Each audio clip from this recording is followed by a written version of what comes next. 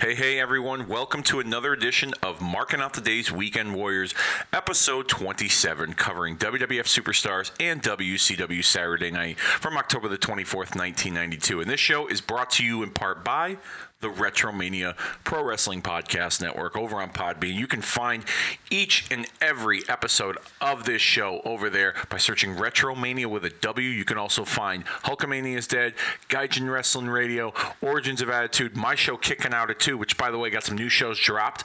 Last week we dropped Gimmick Cosplay, where Dennis Levy and I sat down and I had him take the Gimmick Cosplay Challenge, where I asked him which personas these individuals played over time in their wrestling career. See how many of the personas he could have figured out. So you can check that out over there on the Retromania Pro Wrestling Podcast Network. This week, we also have WCW Halloween Havoc in Trading Places form. For those of you that are familiar with the Trading Places series on Kicking Out at 2, we take an event, we play role reversal with the results, and we try and map out the trajectories of those outcomes with the winners and losers in the storylines in a realistic fashion. We do go ahead and kind of go off the beaten path a little bit with a fantasy booking environment, but we try not to get too exaggerated with it. So this week we do Halloween Havoc 1994. It was 25 years to the day. Hulk Hogan, Ric Flair, world title, steel cage career match main event. What if Ric Flair retired Hulk Hogan and Hulk Hogan was no longer a part of WCW? Find that out over at over in the links at the Retromania Pro Wrestling Podcast Network. And then next week, we do a special watch party. Chris Donovan joined me recently to sit down and watch Halloween Havoc 1997, one of his favorite Halloween Havoc events. That show is highlighted by Age in the Cage, Hogan and Piper, DDP and Macho Man, Sudden Death, the Las Vegas Street Fight.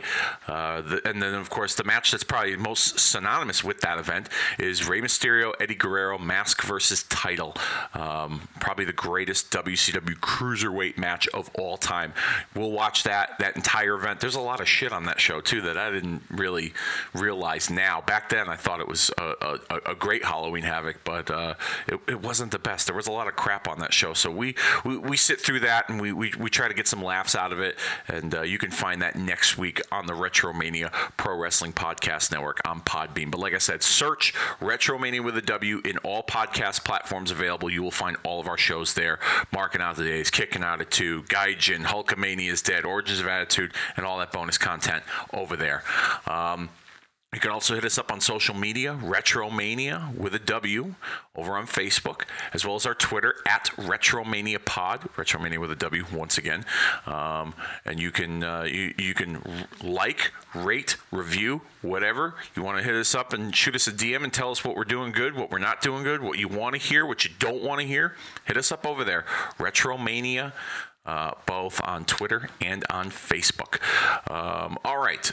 Before we get into the day that is October the 24th, 1992, we do a thing here now on Weekend Warriors, a little, full circle homage, so to speak, keeping up the theme with the war in wrestling. This show is the precursor to the Monday Night War with Saturday Night and Superstars going on the same day. We had the Monday Night Wars, of course, with Raw and Nitro, but now we have on Wednesdays, we have AEW's Dynamite and WWE NXT, and a lot of wrestling fans out there like to call that the Wednesday Night War, kind of going back a little bit full circle. And, I don't look at it as a war, but I'm enjoying both shows, watching both shows. I think both shows are doing good. They're putting out quality wrestling. And Wednesday has been destination television for me. So what we do here, for those of you that are new to this show, or, for those of you that obviously follow this show, which we greatly appreciate, we have a segment we'd like to call One and Done, where we take something from what we watched on Wednesday. It could be, from NXT, it could be from Dynamite. We take one thing, whether it was good or bad, something that stood out, and we kind of talk about it and discuss it a little bit. Not at great length, but, decent amount of time. Don't want to harp on it and kind of want to bring things back full circle to 1992, so we don't really stay totally on the current event topic. But This week, there were a lot of things that I could have talked about when it comes to my one and done. We could have talked. I could talk about the great match between Kenny Omega and Joey Janela, which I really enjoyed. I could talk about that great segment with Cody and Jericho in the Inner Circle that led to that brawl on AEW. I could talk about the great match between Matt Riddle and Cameron Grimes on NXT, or the badass main event between Roderick Strong, Dominic Dijakovic. I hate saying that because I know him as Dominic Dijak. And Keith Lee for the North American title on NXT. Or I could really talk about how much I enjoyed that Finn Balor heel turn and him attacking Johnny Gargano at the end of NXT the other night, which I didn't see coming. I could talk about all the great stuff, but I'm going to talk about something that really bothered the shit out of me this week. Something that, really got under my skin. And I'm talking about Private Party from AEW. I think they suck, plain and simple. After watching them last week, or this past week, I should say, take on the Lucha Brothers in that AEW tag team title tournament match, I was just like, holy shit, like, these guys are not elite. You know, you are all elite wrestling, and if you are all elite wrestling, then you need to back it up. And for the most part, I think they have when it comes to the in-ring action. I really do. But these guys, Private Party, like, you can see the flaws in their work. And I have never been in a wrestling ring before. I don't know how to work, okay? But I could tell that these guys aren't ready for prime time, judging by what I've been seeing, and especially their match with the Lucha Brothers. First of all, they look like they wrestle in their fucking pajamas, okay? Like, if you're going to be elite, like, look elite, you know? Look like you belong, you know? And this is my vision as a wrestling fan, not, you know, my vision through WWE eyes, as some people would like to make claim to recently. And, you know, that's another story for another time. But as a wrestling fan, I feel like they don't look like they belong in a ring, you know, just cosmetically speaking. Okay. They look like they wrestle in their pajamas. It takes them forever to set up their moves. Their timing, I think, is off. They do the same moves, whether it's the same Hurricane Rana or the same, you know, like Diamond Cutter like move. There was one point in the match that really bugged the shit out of me. Lucha Brothers set up one of the guys to then sit him on top of the other guy in like an electric chair type fashion, and it took them forever to set the move up, and then the two of them are just waiting there to get the move delivered to them. I think it was a drop kick by Phoenix or Pentagon, and I was just like, Jesus Christ, like, this screams fake to me. It just does, okay? I think, too, that when it comes to their work, like, they could use a little more seasoning, okay? Now, mind you, in fairness, okay, they've never been on TV before, all right? They have been, you know, a name on the indie scene, okay? So this is their first time on TV, so we're getting to see some of their flaws a little bit, all right? In all fairness, I'll give them that, okay? But I just feel like I don't know.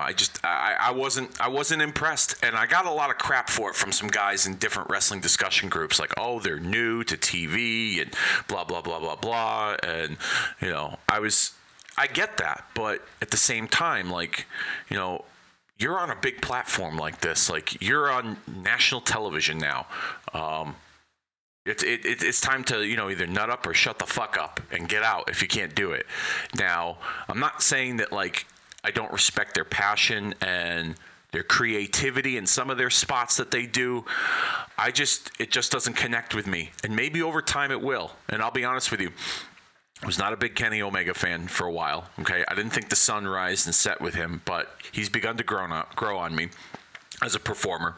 Okay, I was not the biggest Young Bucks fan. I'm still not totally in love with them, but I respect what they're doing for the industry by creating this organization and trying to, you know, give an alternative to wrestling fans. I do. And their way of trying to stand out and make a name for themselves in the business and etch their mark in wrestling history, I have 100% respect for that. Some of their matches are exciting to watch, and some of them are just downright head scratchers. Like, what the hell? Like, the psychology is just not there. But in the beginning, I wasn't a fan of them. They've become to grow on me. Maybe Private Party will do the same thing. I don't know, but I wasn't a fan of the other night. I was just kind of really disappointed watching them. The setups with their spots took forever. The psychology just didn't make sense. It was all over the place. Now, there'll be some people, especially the hardcore, diehard AEW fans, that will defend it and say, if it's too choreographed, then it's a bad thing. And I agree. If it is too choreographed, it's a bad thing. But in my opinion also, if it's too choreographed and you can't execute the moves that you are choreographing, or they come off sloppy, then that's a problem. And I think that's what the case was when it came to Private Party the other night, was that they tried to cram too much of their shit in, and it was too choreographed, and it came off like way too overproduced. Okay? I had a conversation with an individual who works behind the scenes for Impact Wrestling. He's a part of one of the Facebook groups I'm a part of. I'm not going to say him by name because I don't want any crap to fall his way. But he had said to me, he goes, he wrote, I made a comment about this issue in the group, which I got a lot of crap for from some of those AEW diehards in this group I'm a part of on Facebook. And, of course, it's my opinion. But they didn't agree with it. They didn't like it, so therefore I got shit for it. Go figure, right? That's what debating on social media is like today. You can't have an opinion that's different from others, and then when you do, you get cheap shotted for it. So that's the world we live in, unfortunately, and that's just not with wrestling. That's with anything in general. You can't have a difference of opinion and just be agree to disagree anymore. You got to get broken down and beaten. Verbally by people. So anyhow, long story short, this individual said to me, he goes, well, I totally agree with your point, and I get what you're saying. He goes, and I look at things from a wrestling fan perspective, but I also look at things from a worker's perspective. And as a worker, he goes, I could see what you're saying, but he goes, they're on TV, they're fairly new, and also the veterans in the match, which were the Lucha Brothers, their English isn't the greatest, so therefore there could have been some timing and some miscue issues with the communication because their English isn't the greatest. So I took that into consideration, fair point, but overall, I feel like they need some more work. They're going to be a work in progress, at least in my opinion, and it might take me a while to become a fan of theirs or to enjoy watching their work. But I hope, and this is in all seriousness, I hope that, over time they can get better, and I don't have to have conversations like this about them. With who they work with, maybe SCU, maybe some more matches with the Bucks. Who knows? But I just hope that over time they'll be able to get better, and I won't be having these discussions. So that was my one and done this week. A little bit at length, kind of went on a rant a little bit. Appreciate your patience as we march towards October the 24th, 1992, and WWF Superstars. Let's get into it this week. We open with Mean Gene Okerlund on the interview platform introducing the Ultimate Maniacs, Macho Man Randy Savage and the Ultimate Warrior, and crowd was pretty into it when they came out. But this was just a typical interview between the two of these guys. The same mumbo jumbo you've been getting as they're talking about Survivor Series, the match that they have with Ric Flair and Razor Ramon. Ultimate Warrior ends the interview by saying that your ultimate destiny is your ultimate defeat at Survivor Series. And that was the end of it. Crowd went crazy, and then we cut to Vincent Perfect in front of the green screen. Discussing that Survivor Series main event with Mr. Perfect talking about how Ric Flair is going to be a survivor, and then claims that Ric Flair will also be a 3-time WWF champion. So we're foreshadowing a rematch with Bret Hart for the WWF championship. Then they run down the card for today's show. typical open here. Nothing too special, nothing to write home about. But once again, setting the tone. This is the head storyline on in the WWF at that time between, Flair and Razor against Perfect against Macho and Warrior. Eventually, it would be Perfect. We'll get into that later, another time. But we open with Crush going one-on-one with Ken Johnson. Nothing we haven't seen here before when it comes to squash matches from Crush. As a matter of fact, the commentary pays absolute zero attention to this match, which doesn't surprise me. Instead, they're discussing Flair losing the WWF title and kind of Vince, turning the knife in the back, so to speak, stirring the drink up, stirring the shit up, between Flair and Perfect. Flair on commentary, Vince is, like I said, stirring it up, and Perfect is indicating that, he advised Flair not to take this match. Flair was sick. He even mentioned something about Flair having some ear issues, which I guess behind the scenes in real life, I've read this before and I've also heard it in interviews. Flair dropped the title, mainly because Vince told him that he was losing the title to Brett, but also because he had some sort of some ear issues, not like an ear infection, but they call it like balance issues. Your equilibrium's a little off, maybe vertigo, I think it is. I'm not sure. But anyhow, long story short, they're really, adding to the seeds of dissension within Flair's camp here between Perfect and Flair, which I thought was a nice touch. Crush actually has a picture-in-picture promo during his own match where he discusses the Survivor Series main event. Very, very bland and very a general blanket statement, I guess you could say. And then he ends the interview by saying, "Aloha, brother," really emphasizing that he's from Hawaii. Because the last few weeks he's been making that very clear that he's from Hawaii, and that he has found his roots, so to speak. And that was that. Yeah, he eventually defeats Ken Johnson with his cranium crusher submission hold to the head. We go to commercial and come back, and it's the Natural Disasters coming out to face Tom Stone and Bill Jordan. Commentary during this match hypes up the Survivor Series match with the Disasters and the Bushwhackers teaming up to take on Money Incorporated and the Beverly Brothers in a 4-on-4 Survivor Series elimination match. Pretty much Disasters, they have their way with the heels for most of this match. Vince kind of goes back to the referee issue on commentary, mentions that the referee's latitude regarding the action is getting out of hand with the Disasters.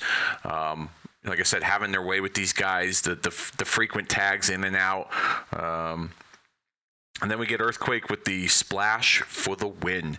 And next week, the Natural Disasters are going to defend their tag team titles against unnamed number 1 contenders as we go to Event Center.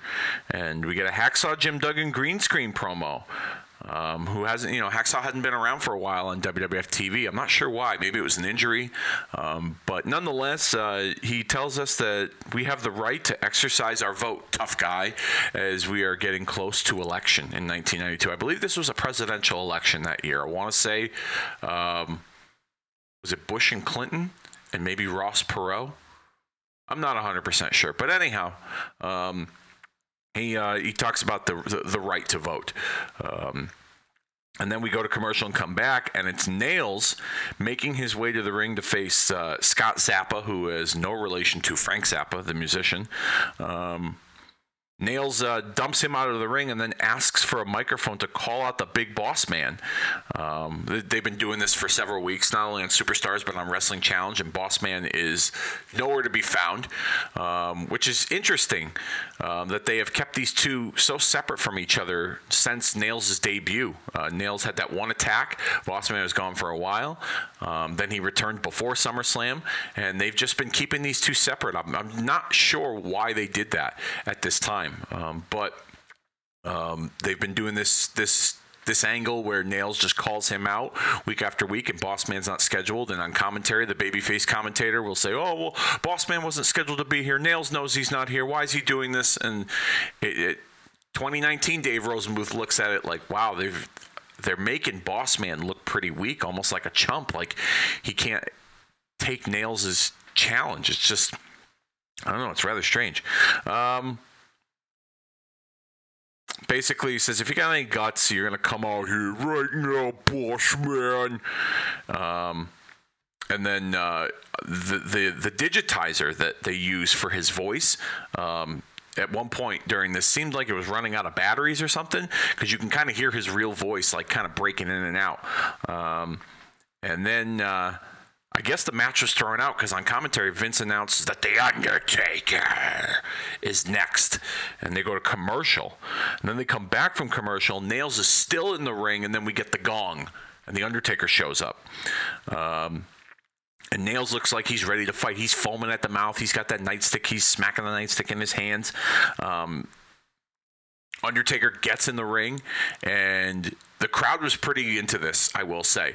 And even as a fan, I should say, watching back, doing the review for the show, when I watched this the other day, I was like, this is pretty good. Like, I almost forgot that Nails had stuff going on with the Boss Man. And I think that's, that rings true because, like I said earlier, these two didn't go near each other. They weren't on TV. They weren't in the same segments. It was strange. Like the buildup for Boss Man and Nails, and you have Nails and Undertaker with this stare down here. It like I said, it made you forget. Maybe it's because Boss Man and Nails didn't have as much interaction on TV together, even though that they would kind of alternate weeks of being in the arena together. Even though they taped Superstars in the same arena, they would alternate. Boss Man would be on 1 week in action, Nails would be on the next week. Boss Man would have an interview 1 week, then Nails would have an interview the next week.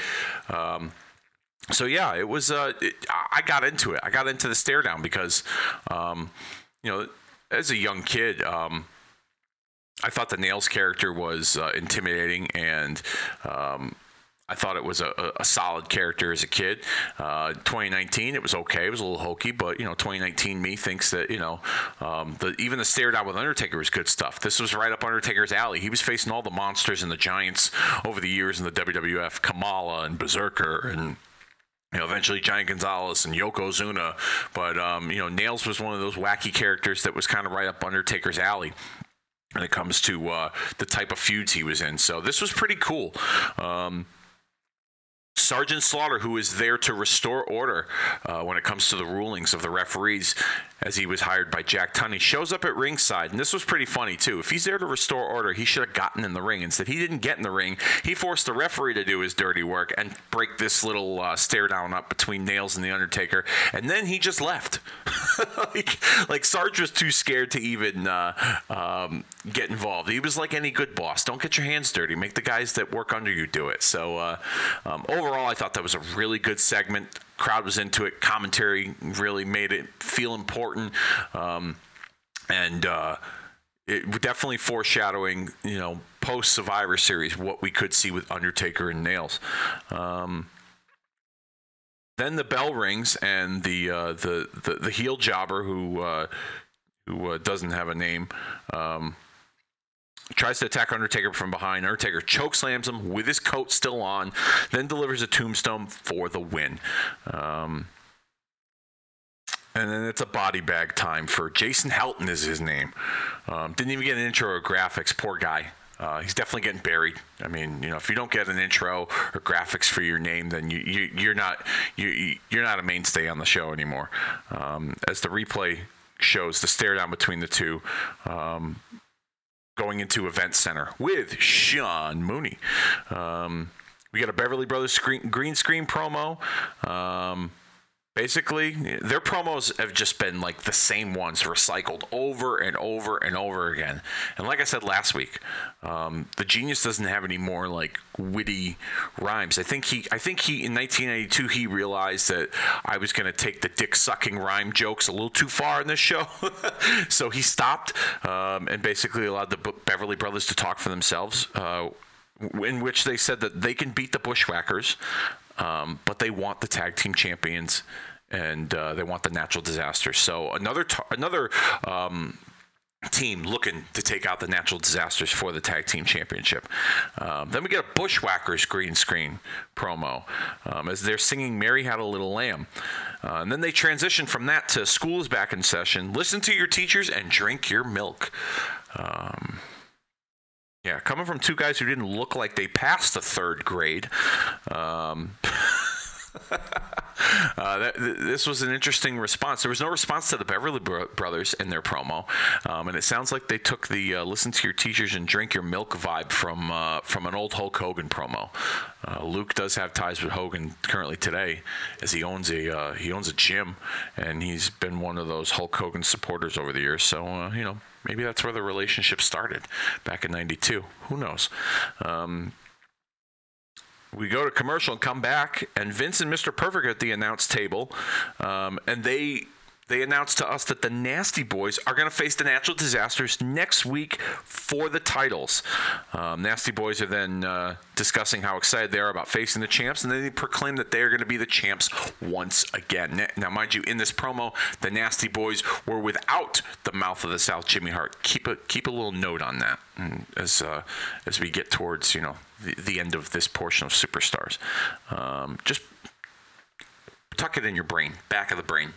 It's important, at least in my opinion. It should be important to you if you follow along with the timeline here. We then transition to the Mother, Rick Martel, making his way to the ring in a raincoat, hat, and an umbrella. Paying homage to Mary Poppins, maybe? I don't know. It's been a while since we've seen the model on WWF Superstars. I don't know if there was an injury or if they just didn't have anything for him. But he faces Butch Banks. And I thought this was a good showcase match for Martel. I felt like he got all his signature stuff in, and this was kind of like the start of like a little push for him because he'd been gone for a while since SummerSlam, and then he comes back, and I just felt like the way the match was presented, even though it's a standard enhancement talent match, they really on commentary and with Martel went the extra mile to showcase his abilities. So this looks like we're seeing, a push for Martel of sorts. Is it a title match push? Who knows? But I thought this was a pretty good display here from Martel. We get an Icro Pro reference from Vince in regards to Martel's conditioning. Still trying to make a dime on the way to federal court, huh, Vince? Yeah, I see how it is. Martel gets the win with the Boston Crab. So we go to commercial and we come back, and it's the Survivor Series report with Jin Min. And Gene runs down the card, starting with the tag team main event, and we get a promo from Flair, Ramon, and Mr. Perfect. And Razor Ramon says, "You think a knee pad and some sunglasses gonna protect you from the wrestling ability of Slick Rick and the sheer brutality of Razor Ramon? You got to be kidding me, man." And then Flair says, "You know something, machismo? These boys don't understand that cowboy hats and paint ain't what life's all about. It's about the money. It's about being in the big time. And most of all, it's about surviving day to day. And nobody does it better than us." Woo! That was my best Ric Flair impression. It's pretty early in the morning. I really haven't had enough coffee yet. So maybe I'll belt out a Ric Flair impression on another day when I'm a little more energized recording this. Where are we at here? Next, Gene hypes up the coffin match between Kamala and The Undertaker. And then he says next week there will be a visit to The Undertaker's workshop for Coffin Making 101. Interesting. Can't wait to see that. Natural Disasters and Bushwhackers versus Beverly Brothers and Money Inc. And news, and then Gene says news that's sure to knock your socks off. Very 90s. Thanks, Gene. As he announces the British Bulldog is going to defend the Intercontinental Championship against the Mountie. Interesting. Haven't seen, at least on the Superstars timeline, we haven't seen any interaction between these two. So, this is an interesting an interesting development here. We get promos from both of these guys as the Mountie claims victory at Survivor Series, and the Bulldog claims the Mountie will feel the shock up his spine from the power slam or from the fucking crack needle he's going to inject in his butt cheeks. Or the 8-ball of Coke, who knows? Whatever Bulldog's got up his sleeve or down his trunks, he's going to give it to the Mountie. Then we get Bret Hart and Shawn Michaels for the WWF Championship announced for this pay-per-view. These two have off and on had some issues on this Superstar timeline. They've been building this up for quite some time. I want to say since WrestleMania, since we've been doing the Weekend Warriors concept here on marking out the days. They've been slowly building to Bret and Shawn, whether it was for the Intercontinental title or for the WWF title. We had the Intercontinental Championship ladder match on that Coliseum home video exclusive that Kobe and I covered. We watched on the network. You can find that in the bonus archive of the Retromania Pro Wrestling Podcast Network. It was Bret and Shawn ladder match from July of '92. We watched that match. It was a great match to watch, and it goes along within this timeline. Like I said, they've been building to Bret and Shawn for a long time on Superstars, and now we're finally going to get it. The first meeting between these two one-on-one in a major match for the WWF Championship at Survivor Series. We get a promo from both guys. First, Michaels and Sherry say that they want the finer things in life, which includes the WWF Championship. And then Bret says, Shawn Michaels, are you going to be good enough to beat me for the WWF Championship? I don't think so. And then Gene comes back and says, this promises to be the greatest Survivor Series in WWF history. Don't miss it. Call your local cable company or pay-per-view provider for more Survivor Series. November the 25th, 1992. Blah, blah, blah, blah, blah, blah. Fucking blah. Yep. Out next, Papa Shango, set to face Victor Reed. Now, for those of you that listen to this show, do you really, really, really want me to give you an in-depth preview or recap of this match between Papa Shango and this random enhancement talent? Yeah, I didn't think so either. Shoulder breaker for the win from Papa Shango. As we go to the event center with Sean Mooney, we get a Skinner green screen promo. Last time we saw Skinner in a green screen promo, he threatened to slash Jack Tunney's tires with his alligator knife. So it looks like there was no repercussions from those threats whatsoever. But in 2019, it'd be all over Facebook. I'll tell you that right now. It's hunting season. It's my favorite time of the year. Everything is in season in the Everglades. And I'm the alligator hunting champion in the Everglades since I was 7 years old. Time for Skinner to be a champion in the WWF. Okay, buddy. I'm sure Vince and Pat are going to get right on that. Little booking session poolside at the McMansion. Then we get a Tatanka green screen promo. And he thanks the fans, the Little Braves, the Chiefs and the Spirits. And then he says, which I found to be really creepy, and, you can slide in our DMs to tell us if you feel this is creepy too. And if he's ever in the area of children, he wants to meet them at the Indian reservation. Didn't mention anything about the parents showing up. Didn't mention anything, hey, parents, bring your kids. So, yeah, might want to look into that.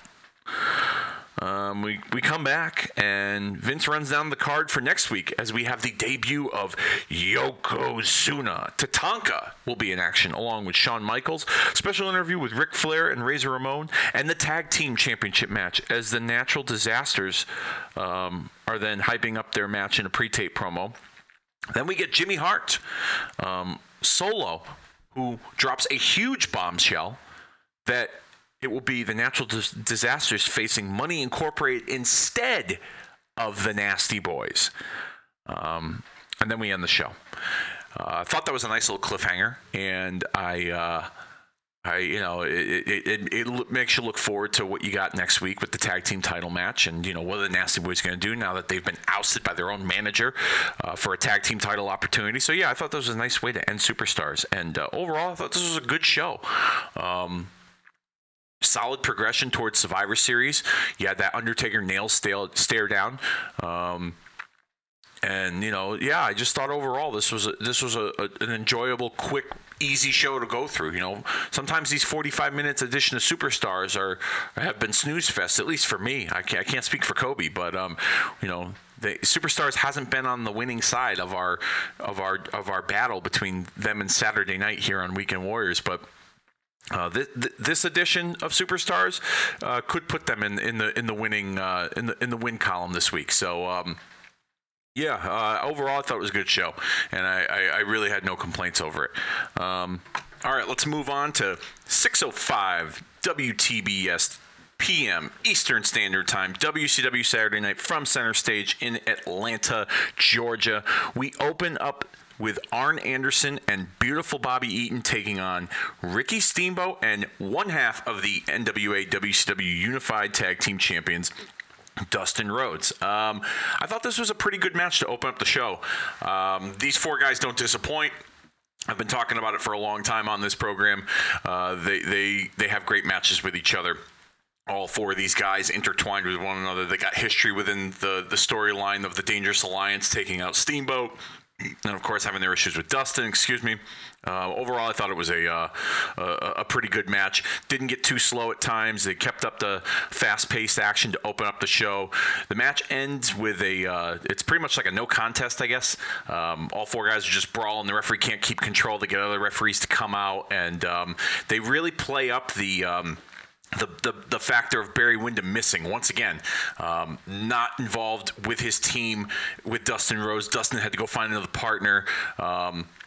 This storyline's pretty interesting. I'm really digging it. I don't remember it as a kid watching this in 1992, but looking back on it now, I wish I did, because I really have been enjoying this storyline. This has been built up pretty well. We get a post-match promo from Michael Hayes after the match. And he brings up the Barry Windham factor, saying that Windham wouldn't sign a contract to face his boys, Eaton and Anderson.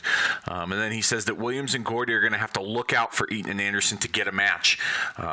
So he's kind of foreshadowing a future showdown between those two teams. Whether the titles are involved or not, that's a different story. And then Dustin makes his way over to the set, and he reiterates that there's no issues between him and Barry Windham. And then he just gives Michael Hayes a nice right hand across the face. Crowd pops pretty big for that. And it looks like we're continuing Dustin Rhodes' issues with Arn Anderson and Bobby Eaton through the right hand to Michael Hayes as we go to commercial. And we come back from commercial, and it's a Cactus Jack and Tony Atlas promo. Cactus Jack says that, they've been doubted since day one, and he believes that the Barbarian can defeat Ron Simmons to win the world title at tomorrow night's Halloween Havoc. We've been seeing in recent weeks the motivational vignettes with Cactus training Barbarian for this match. Dragging the truck in the grassy field, getting hit over the back with a sledgehammer and a cinder block. I mean, all kinds of crazy stuff. Cactus Jack's been claiming to be his motivator, not his manager, and he's going to motivate Barbarian to defeat Ron Simmons for the world title. I thought this. Even though I'm not a big Barbarian guy, and this is what they threw at Ron Simmons, there's been some solid stuff. I really can't complain. I wish I would have seen maybe a Rick Rude or a Vader involved instead, because Barbarian just doesn't scream world title contender, or even Cactus for that matter. But they've been doing a pretty solid job building this up. So I thought this was good stuff. The Tony Atlas involvement, I think this was a last minute thing. We've been talking about it a little bit, Kobe and I. Hence the reason why he's got his sweatpants tucked in his boots, and he took a Bic whiteout marker and he drew a skull and bones on his gym tank top. But Atlas contributes to this promo, saying that he's been helping train Barbarian to be the toughest man in all of wrestling, and that he knows Ron Simmons, but he knows Barbarian better, kind of indicating that he's the key to Barbarian's success over Ron Simmons. Which then leads us to Barbarian's match against Mike McReynolds, which standard Barbarian squash match we've seen every single week. Nothing new here, just building him up for Ron Simmons. Barbarian wins with a big boot. To over Mike McReynolds. We go to commercial. We come back from commercial, and it's a god-awful Van Hammer music video once again. I don't know what to tell you here. Go watch it if you want, if you've got a few minutes to kill or a few brain cells to kill. Van Hammer is the 1992 version of what I feel about Mojo Rawley. He's fucking awful, plain and simple. I don't know. I don't know. Kobe hit the nail on the head. He was like a cross between Slash from Guns N' Roses and Sid Vicious, but it just didn't connect. So, doesn't connect with me. He has a match with J.D. Wolf and wins, and I really don't care. So, for those of you that were looking for an in-depth Van Hammer recap, you're not going to get it from me. Okay? You're just not. We go to commercial, and we come back, and it's the Halloween Havoc Control Center with Jim Ross as they run down the entire card for Halloween Havoc. We get a special challenge match, Ricky Steamboat and Brian Pillman, World Tag Team titles with Dustin and Barry against Doc and Gordy. Lights out. Spin the wheel, make the deal. Sting and Jake the Snake, Rick Rude, Masahiro Chono, 6-man tag with Arn Anderson, Bobby Eaton, and Michael Hayes against Johnny Gunn, Shane Douglas, and Marcus Bagwell. Rick Rude and Masahiro Chono, I think I just said that. Rick Rude and Nikita Koloff. Pretty stacked card for 1992 for Halloween Havoc. They run down the card here, and then JR, in front of the green screen, the Halloween Havoc Control Center green screen, talks to Jake Roberts about his match with Sting, and Jake Roberts plans on this being Sting's last match in wrestling. This war ain't over until Sting is out of wrestling completely. He expects the worst in this match to take place upon Sting. Solid promo, nothing really to write home about. Jake's, a big promo guy. His psychology is there, but in this instance, it was just very bland. The angle leading into this match has been pretty good so far. So, I mean, this little bump in the road, I guess you could say, it didn't hit the nail on the head, or it didn't hit a home run, I should say, but, it was what it was. Then JR talks to Rick Rude, as he's sure to make history, defeating two greats, becoming the NWA World Champion over Masa Chono and retaining his U.S. title over Nikita Koloff. He brings up he kind of does the two-sport reference. At that time, Bo Jackson was a two-sport athlete playing for the NFL's Raiders and the Kansas City Royals baseball team, as well as Deion Sanders playing for the Braves and the Falcons, another two-sport athlete. He says, I'm going to go where Bo don't know, and I'm going to be neon like Dion, or he said something about neon like Dion, who's a peon, or something like that. I'm going to make Neon Dion look like a peon. And then JR talks with Ron Simmons for a little bit. He discusses his match with Barbarian. He brings up the Cactus Jack factor being outside interference, maybe. But, typical babyface promo for him. Nothing to really write home about. We go to commercial and come back, and it is Tex Slazenger and Shanghai Pierce defeating Joey Maggs and Jeff Daniels. Pierce and Slazenger were once known as the Godwins in the WWF in later years. Mark Canterbury and Dennis Knight. Typical squash match here. They just kind of, their roughhouse style. They bring to this match over Maggs and Daniels. They're like WCW's version of the Nasty Boys. These like just rough and tough brawlers. Take no shit from nobody kind of guys. They kind of have the Southern vibe to it with the cowboy theme, and Canterbury wearing the mask and Dennis Knight wearing a cowboy hat with the cowbell. I thought it was solid stuff. Kind of building them up in as contenders in the tag team division. It was okay. They get the win here, and then we get a. We go to commercial, and we get a promo from Paul Lee, Dangerously, who is with a new member of the Dangerous Alliance known as the Masked Intruder. Dangerously says that there is peace and unity within the Dangerous Alliance. However, Bill Watts is trying to cause issues between himself and WCW United States Champion Ravishing Rick Rude.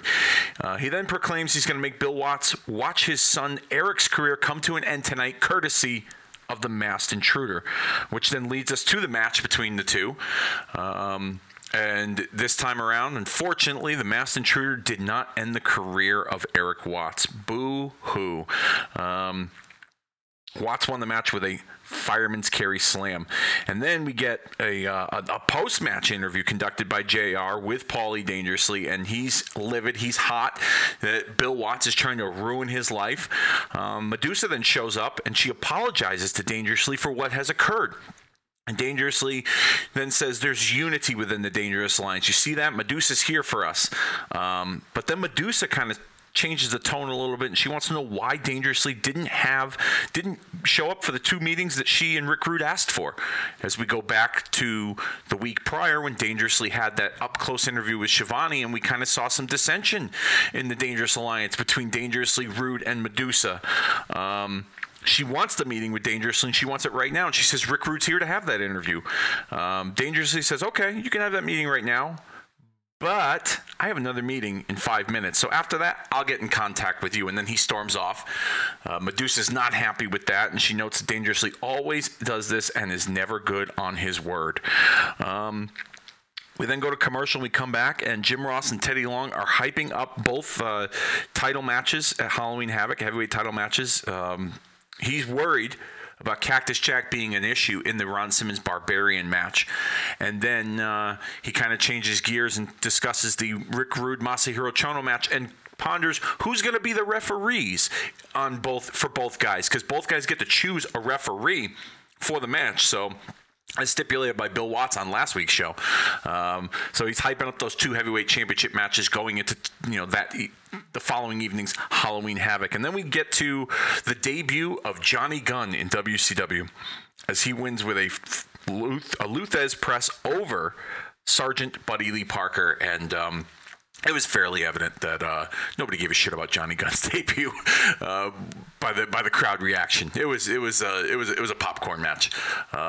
Johnny Gunn would go on to become Salvatore Sincere in the WWF. Then he would go under his moniker, his real name, Tom Brandy, and then eventually he would. I think he still wrestles the indie scene as the Patriot. I believe he bought the Patriot gimmick from Del Wilkes and the rights to it, and he wrestles as the Patriot.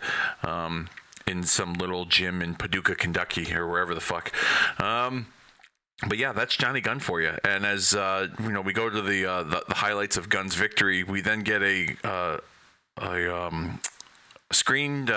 caption across the screen regarding the King of Cable tournament, and we will find out the details on next week's WCW Saturday night, going into commercial. And then we come back, and it's up close with Nikita Koloff, interview conducted by Tony Schiavone. And I kind of dug these little interviews. They were pre-taped. They were the 2 of them sitting in the stands in the arena. Kind of had a pro sports feel to it. We've been talking about it on the show a little bit. Bill Watts kind of brings that pro sports feel to the wrestling program, more athletic presentation than the sports entertainment of WWF on the other channel. So I thought this was pretty good stuff. Nikita Koloff talks about being focused on becoming the WCW United States champion instead of becoming the world champion, because he talks about learning what the United States stood for, and that being freedom, and he wants to represent the United States by being its champion in WCW. He talks about never thinking that he would own his own gym or have a family here in this country. He thinks freedom is the most important thing. Really playing up the immigrant that came from the bottom and made it to the top in the United States from another country. I thought that was a pretty solid approach for his character at this time in 1992. He talks about the issues between Rude and Dangerously and how the contract has been signed. He expects Rude to show up, which leave that mental note in your head, because it's very important later on in the trajectory of this story and just within our timeline here. Then he talks about the friendship he's developed with Dusty Rhodes over the years and overcoming a lot, and he wants the wrestling fans to be optimistic about his victory or his potential victory with winning the United States championship at Halloween Havoc tomorrow night. I'm stumbling over my words here. I apologize. I thought this was a good segment. Like I said, the up close, the sports feel, it made sense. I thought it was presented pretty well. We go to a spin the wheel, make the deal graphic as they highlight the matches that are going to be on this wheel. We have Texas Death Match, we have Cage Match, First Blood, Chain Match, Coal Miner's Glove Match, Wink Wink, Nudge Nudge. We have all kinds of great matches to choose from, and they picked a shitty match to choose from for Jake the Snake and Sting at Halloween Havoc. Spoiler alert, it's a bad one, and we're probably going to cover it fairly soon here on Marking Out the Days Weekend Warriors. So be on the lookout for that over at the Retromania Pro Wrestling Podcast Network. Glove up, if you will. It's going to get dirty. We go to a commercial and we come back, and it's Ravishing Rick Rude defeating Eddie Desmond. Standard Rick Rude squash match here. Nothing to really write home about. Gets all his signature stuff in, poses, calls everyone fat pigs, and gyrates his hips and kisses, and Rude Awakening, and 1, 2, 3, it's all over. And Ravishing Rick Rude is your winner and still the United States champion, even though the championship wasn't on the line. And then we get an interview with him conducted by Jim Ross. Medusa's with him, and we get more seeds of dissension between him and Dangerously. Rude says that Dangerously made a huge mistake signing that contract, and then he asks Medusa if she got the situation taken care of. Medusa promises that she did the best that she could. Rude wasn't really too thrilled with that answer, and he says that he's going to have to get it done himself. He thinks that WCW and NWA officials are out to get him, and on the surface, when you follow this story, you would think that that's the case. You would think that Rude's the babyface here, and management's trying to, stick the knife to him. But this is 1992, and this is Bill Watts, and this is WCW, and some of this stuff doesn't make sense, so there you go. And then Nikita Koloff comes out and says that, Paulie signed that deal, so this match is going to happen. This match with me comes first. And he tells him that you may be coming into Halloween Havoc with the United States Championship, but you're not leaving Halloween Havoc with the United States Championship. And then Rude talks about, Rude replies back that he's going to keep that title and win the NWA title and make history as we close out that segment. That was a pretty good segment. I like the hype for it. Those two guys have history with each other in this timeline. They've had some matches on other programmings like Worldwide and even some live event matches. So I thought this was some good stuff between the two of them, kind of recapping what they've been through. And as we head into Halloween Havoc here. We then go to commercial. We come back, and it's an interview JR is conducting with Stunning Steve Austin. They talk about Shane Douglas. Stunning Steve's going to wrestle Shane Douglas. They talk about Shane Douglas, taking out Brian Pillman with a belly-to-belly suplex. And as we've seen, Pillman and Austin just started this, newly found friendship, tag team partnership. Pillman, not a member of the Dangerous Alliance. Austin still is, but Austin's kind of got this thing going on with Pillman here. Austin puts himself over, saying he's the world's greatest athlete. He's on a roll with Pillman since Pillman's had this attitude change. The two of them together can make an awesome tag team. He's going to show Shane Douglas tonight what he's all about. And then we transition to this match, this main event here. This match was rather slow for me, too slow, as a matter of fact. I expected a higher, faster-paced match between the two. Didn't happen, but, a lot of stalling, a lot of, hammerlock work, which was pretty boring, if you ask me. Didn't really hold my interest. I'm sure these two could have had a better match. I'll say that. I feel like they got saddled with a slow-paced match here. Douglas did pick up the win, and Pillman comes in after the match and tries for a post-match attack.